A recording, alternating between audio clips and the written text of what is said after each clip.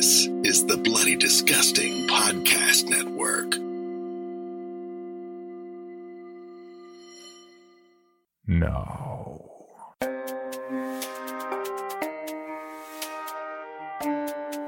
This is Creepy, a podcast dedicated to sharing the most famous, chilling, and disturbing creepypastas and urban legends in the world. Whether these stories truly happened or are simply fabrications is for you to decide. These stories may contain graphic depictions of violence and explicit language. Listener discretion is advised. Creepy presents I Brought My Wife Back from the Dead. Written by Smiley Attack and narrated by Alicia Atkins. 4 days ago, I tried to drown my dead wife. Her emerald eyes locked into mine as I dunked her head into the water.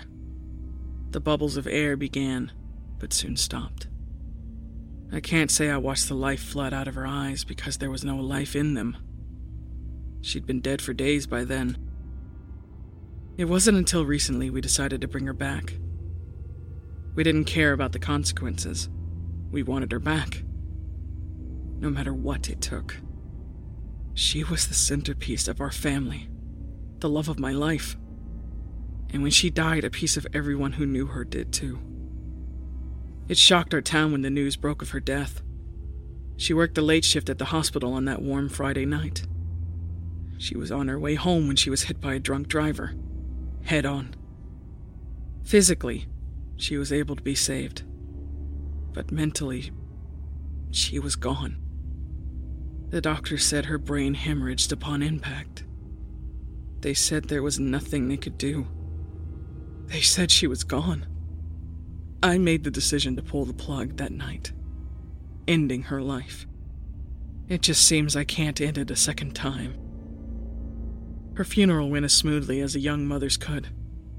People gave eulogies, people cried. People expressed their shock for her sudden death.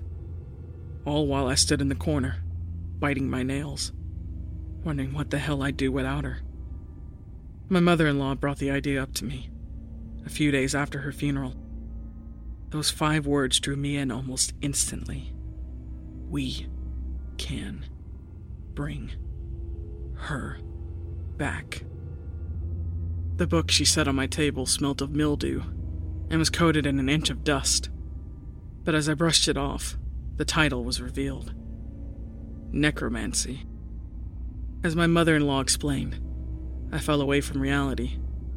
I could have her back. She could be in the living room telling the kids stories an hour from now. Everything could be the same. So there I was, digging into my dead wife's grave, with the hope of bringing her back. Cracking open the casket revealed a pale girl.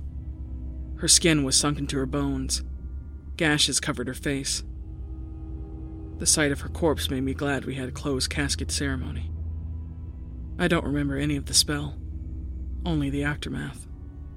Now, I'm not going to lie and say a giant thunderbolt rained down on the casket or everyone in the graveyard rose from the dead because it didn't happen. Everything was silent. All we saw was an arm come up, then a torso, and then I saw her take a breath while opening her eyes. My light shined on her face. Those emerald eyes revealed to me once more. The rest of that night was a blur, but we could definitely tell something was different. She didn't speak or react. She stared endlessly, as if the whole world was in front of her. We took her home that night, and my mother-in-law sobbed as the shell of her daughter sat in the back. It was clear that whatever the hell she did, resurrected her body, but not her mind. At least, not all of it. Her mom killed herself 2 days after. In the note she left, it stated she couldn't move on without her daughter. But honestly, I think she killed herself because she turned her daughter into what she was today. As the days followed, I tried to make the best of this. but it's hard to see the worst. The kids don't recognize her. I couldn't talk to her. She just wasn't there mentally. She was suffering. I could see it. Reality really hit me when I tied her up in my basement for the night, in fear of her being spotted. That's when those sweet dreams of her sitting on the couch talking with me were soon crushed by the brutal reality of this situation. The other night, I caught her tearing into the neighbor's dog. It was as if she hadn't eaten in years. I grabbed her flaky skinned arm, causing her to scratch and bite as I rushed her back inside the house, taking her away from her prey, taking her away from the world. The next morning they found the dog.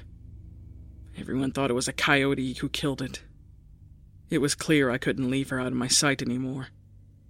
I'm scared of what she might do to the neighbors, or the kids.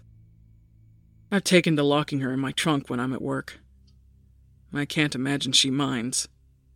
Hell, I can't imagine she even realizes. 5 days ago, I opened my trunk to take her out. Only found some of her back fused to the floor. I should have known. It was a record temperature the day before. I let out a sigh and grabbed her shoulders. As I pulled swiftly, her skin tore off like wrapping paper. A putrid odor lingered in the air. But that's when a sense of clarity hit me. She's still decaying. She's still suffering. I needed to end this. So that's when I started all of this. 4 days ago, I tried drowning her in my bathtub. 3 days ago, I tried smashing her head in with a brick. 2 days ago, I lit her on fire and watched as her skin peeled, but everything else stayed intact. Yesterday, I shot her in the head. The bullet went clean through her skull, but to no avail. Someone, please help. Nothing seems to work. Every time I try to end her life, she just stands there, staring off into space. I'm writing on here to ask someone, anyone, to help me end my wife's suffering. Because every time I look into those eyes, I do see a life. A life screaming to die.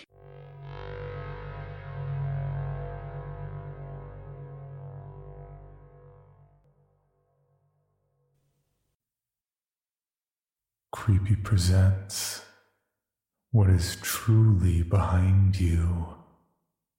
Written by The Record 1981 and narrated by Alicia Atkins.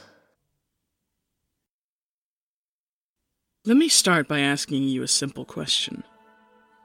What is behind you right now?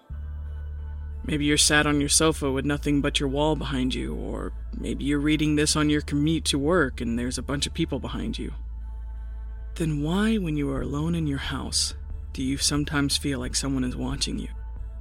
How can you be 100% sure that you're truly alone, and that someone or something is not watching over your shoulder as you start to read this? Now, I know you're thinking that once you turn around, you can confirm what's behind you. However, once you turn around, your perception of what's behind you switches. So how can you be sure that you're ever truly alone?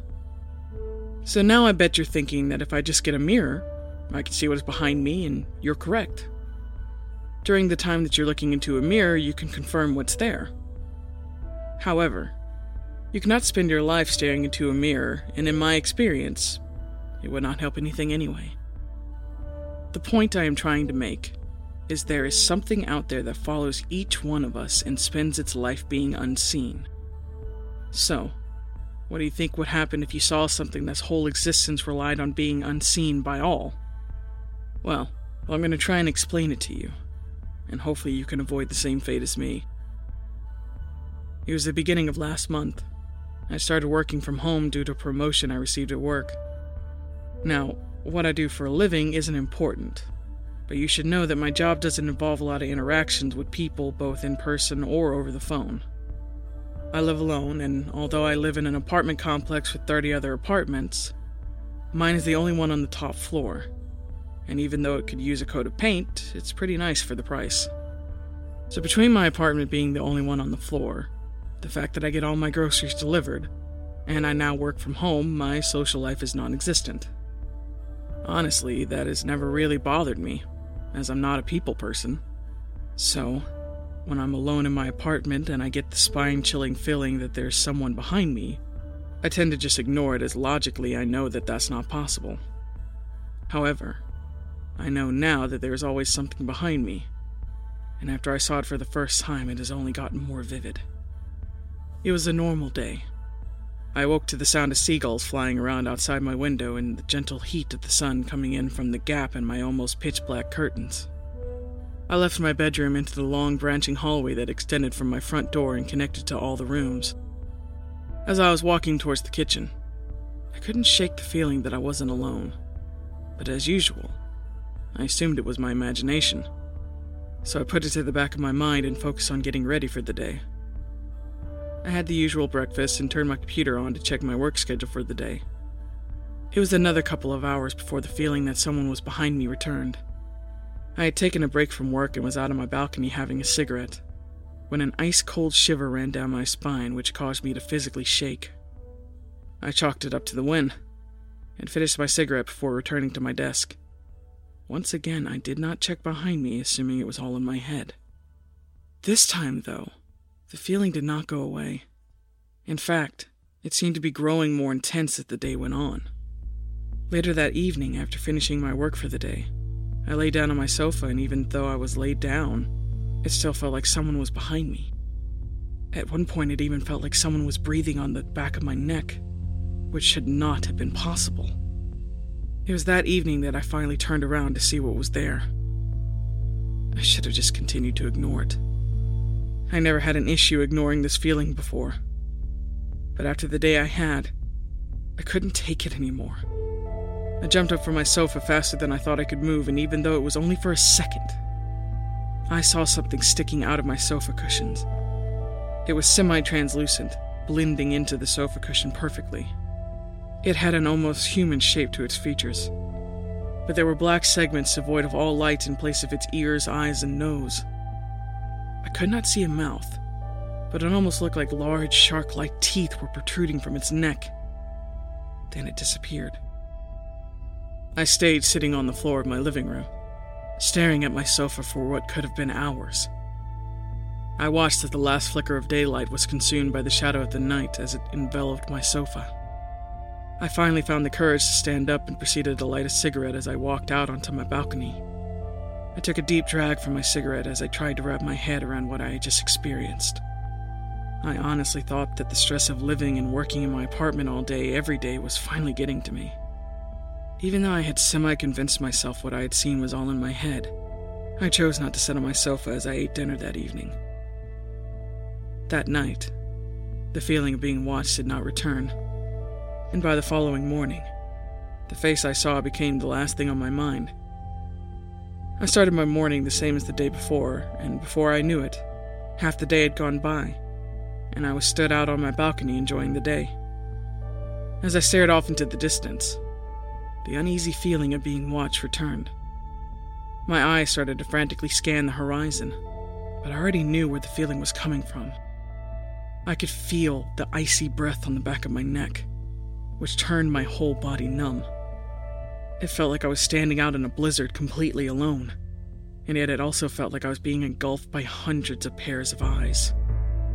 I took a deep breath before spinning around on the balls of my feet to face whatever was behind me. I was struck with absolute terror as my face was mere inches from the thing in front of me. Unlike the day before, its almost translucent skin had more of a gray color to it. It had more substance to it, and the black segments it had instead of eyes seemed to be growing darker. There are no words to describe how meaningless everything felt as I stared at the thing before me. As I stood there, I realized that no matter how hard I tried, I could not avert my gaze away from its face. There was no way of knowing what the body of the thing looked like. It was as if I had lost control of my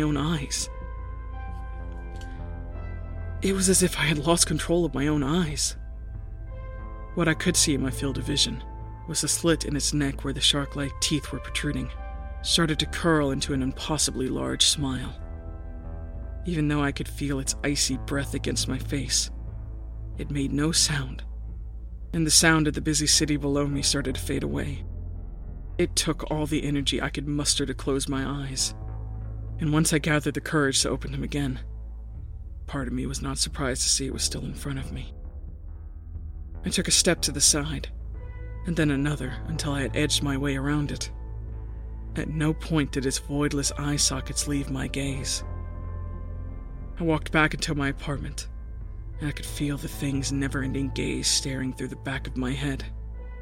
I tried everything to stop its gaze. I sprinted into my bedroom, slamming the door behind me, and still, its gaze found me even when it was not in my direct view. After that, it only got worse. Even when I left my apartment, I could still feel its gaze upon me. But that is not the worst part. As I walked down the high street, for every person I saw, there was one of these things following behind them. They were everywhere, but no one else seemed to notice them. I saw a kid running down the street towards a game shop with one of the things mere inches behind him. I could never see their body, only their now gray human-like faces. After that, I have taken to never leaving my apartment as I cannot handle seeing that many of them at once. It's like they know that I and I alone can see them. So when I walk past the human they're following, they always turn to face me, and the feeling becomes unbearable when there's more than one of them watching me at once. I tried putting mirrors all around my apartment, hoping that if I could always see where it was, it could somehow make the feeling of being watched less intense. But it was pointless. The more days that go on, the clearer that whatever this thing is here to stay. I am sorry about this, and I hope that you can forgive me. In writing this, I hope that some of you will start to see these things as well. And maybe, just maybe, if everyone can see them, the feeling of being watched will be less intense. They do not seem to want to hurt us. They just appear to be observers, always watching, always following. So you are never truly alone.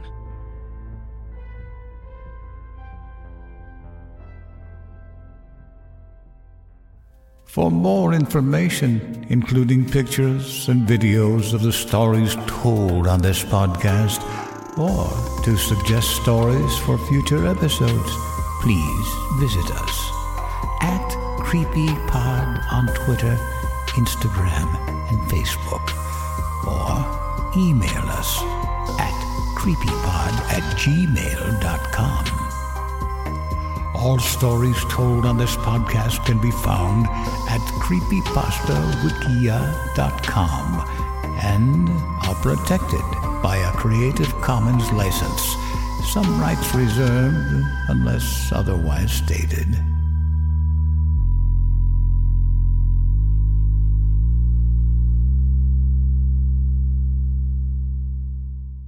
The Bloody Disgusting Podcast Network. Home of Creepy, for disturbing and terrifying creepypastas. SCP Archives, with full cast storytelling, horror queers, genre commentary from the LGBTQ perspective. The Boo Crew, for horror-centric interviews. Listen free wherever you stream audio and at bloodydisgusting.com/podcasts.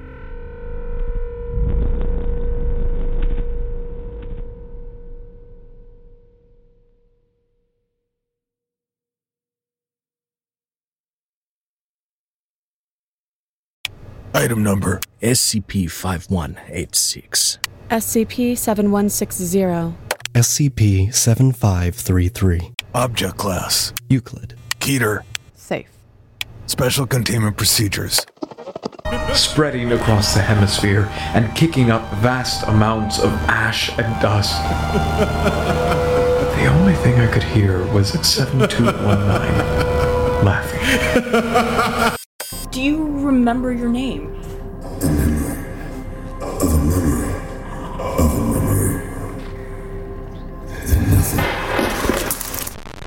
Counseling. Appointment update.